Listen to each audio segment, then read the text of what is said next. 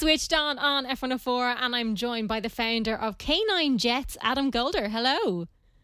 Hey, how you doing? Very good. Thank you so much for chatting to us. So this came up in the news, and it's been in the news all week, where dogs now are going to get to fly first class. Yeah, absolutely. We've launched a new service which is going to be flying from Dublin to New Jersey in the US, and from the reverse from New Jersey back to Dublin. You have at the moment already 3 routes from London, but where did this all begin? Where did the idea start from? So in COVID, my wife and I set up a private jet brokerage business because I've had a background in aviation.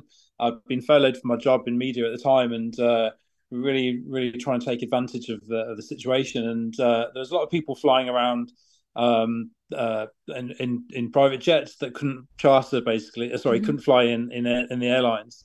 And we were really focused on like high net worth individuals in particular. But our first customer was a lady who's relocating back to the US and she had 2 cats. We sort of started to pick up people with pets straight away, which is odd. But, since COVID, more and more people have pets than ever before.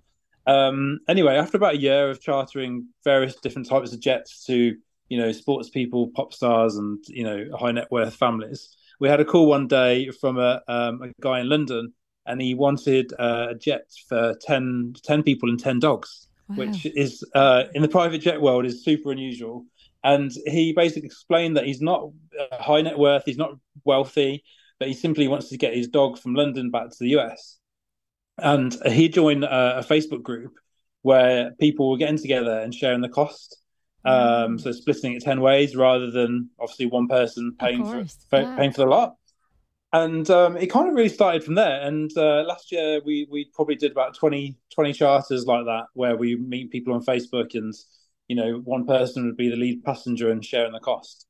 But every time we did it, each person said, hey, it would be great for you to set up a company where you can simply go online, book a seat like a commercial airline, but be able to bring your dog or cat in the cabin with you. And you don't have to worry about, who you're dealing with on Facebook because it's a legitimate company. Yeah. And so that's what we did. So last summer we came up with the concept, and we've been working on it. And then we launched in March this year. And here we are today. We've got several routes from London, and from New Jersey we fly to Paris and Lisbon and Frankfurt and now Dublin. And you're the first company to ever do this, which I'm surprised about, considering how much, animal lovers kind of take over the world.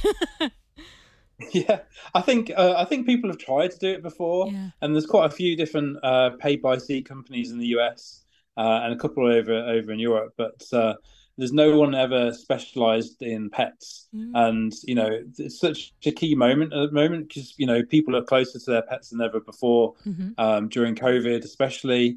And people treat them like their children, and they don't want to put their children in cargo. And the price of cargo actually has gone up 3 or 4 times over the last few years.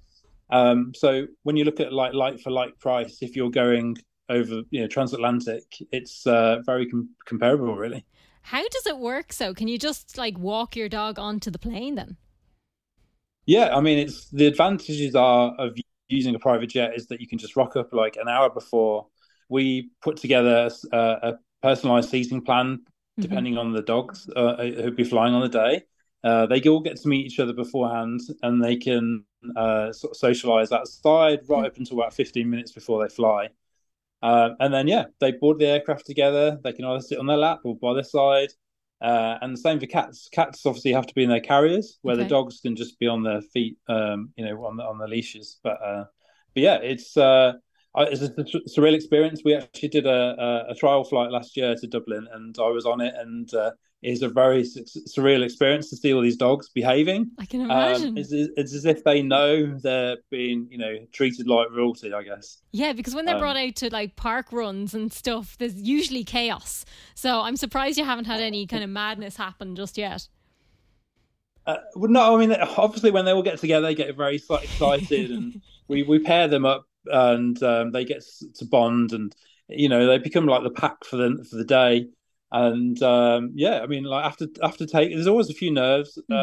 once they're boarding and take off, but once they're in the cruise and everyone settles down and sleeps the majority of the journey because of the white noise. So It's yeah, quite it's just a relaxing great for them. experience Yeah. for passengers and the owners and the pets themselves. Have you had any strange requests?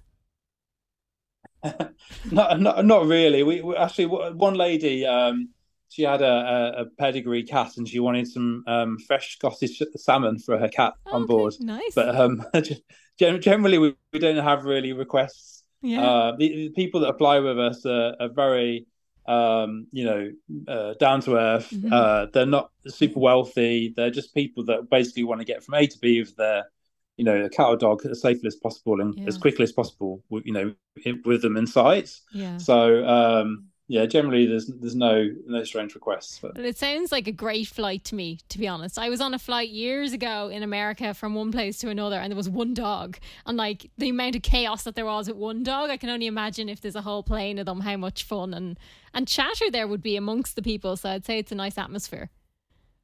yeah, it's great. I mean, pet people, dog people, cat people, Mm, they're all really nice. Lovely. So everyone gets on really well. Everyone's got a common goal, no matter what background they're coming from. We that's so have true.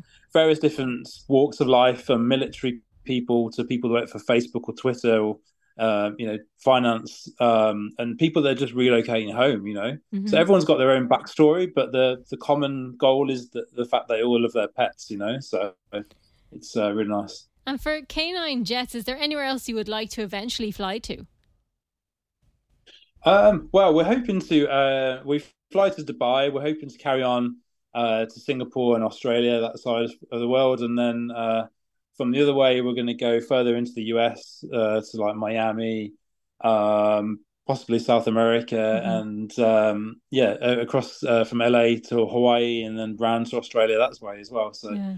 yeah, it's we get so many emails every day. We're a small family business, but we're just trying to keep up with the demand, which is great. Yeah. So yeah, it's just a great place to be right now. Yeah, I can imagine so. Well, hopefully it all keeps going up literally for you. Adam Calder, founder of K9 Jets. Thank you so much for chatting to us. You're welcome, and you'll have to come and join a flight next year. Oh, I'd love to. My pooch Pip would love it. All right, see you then.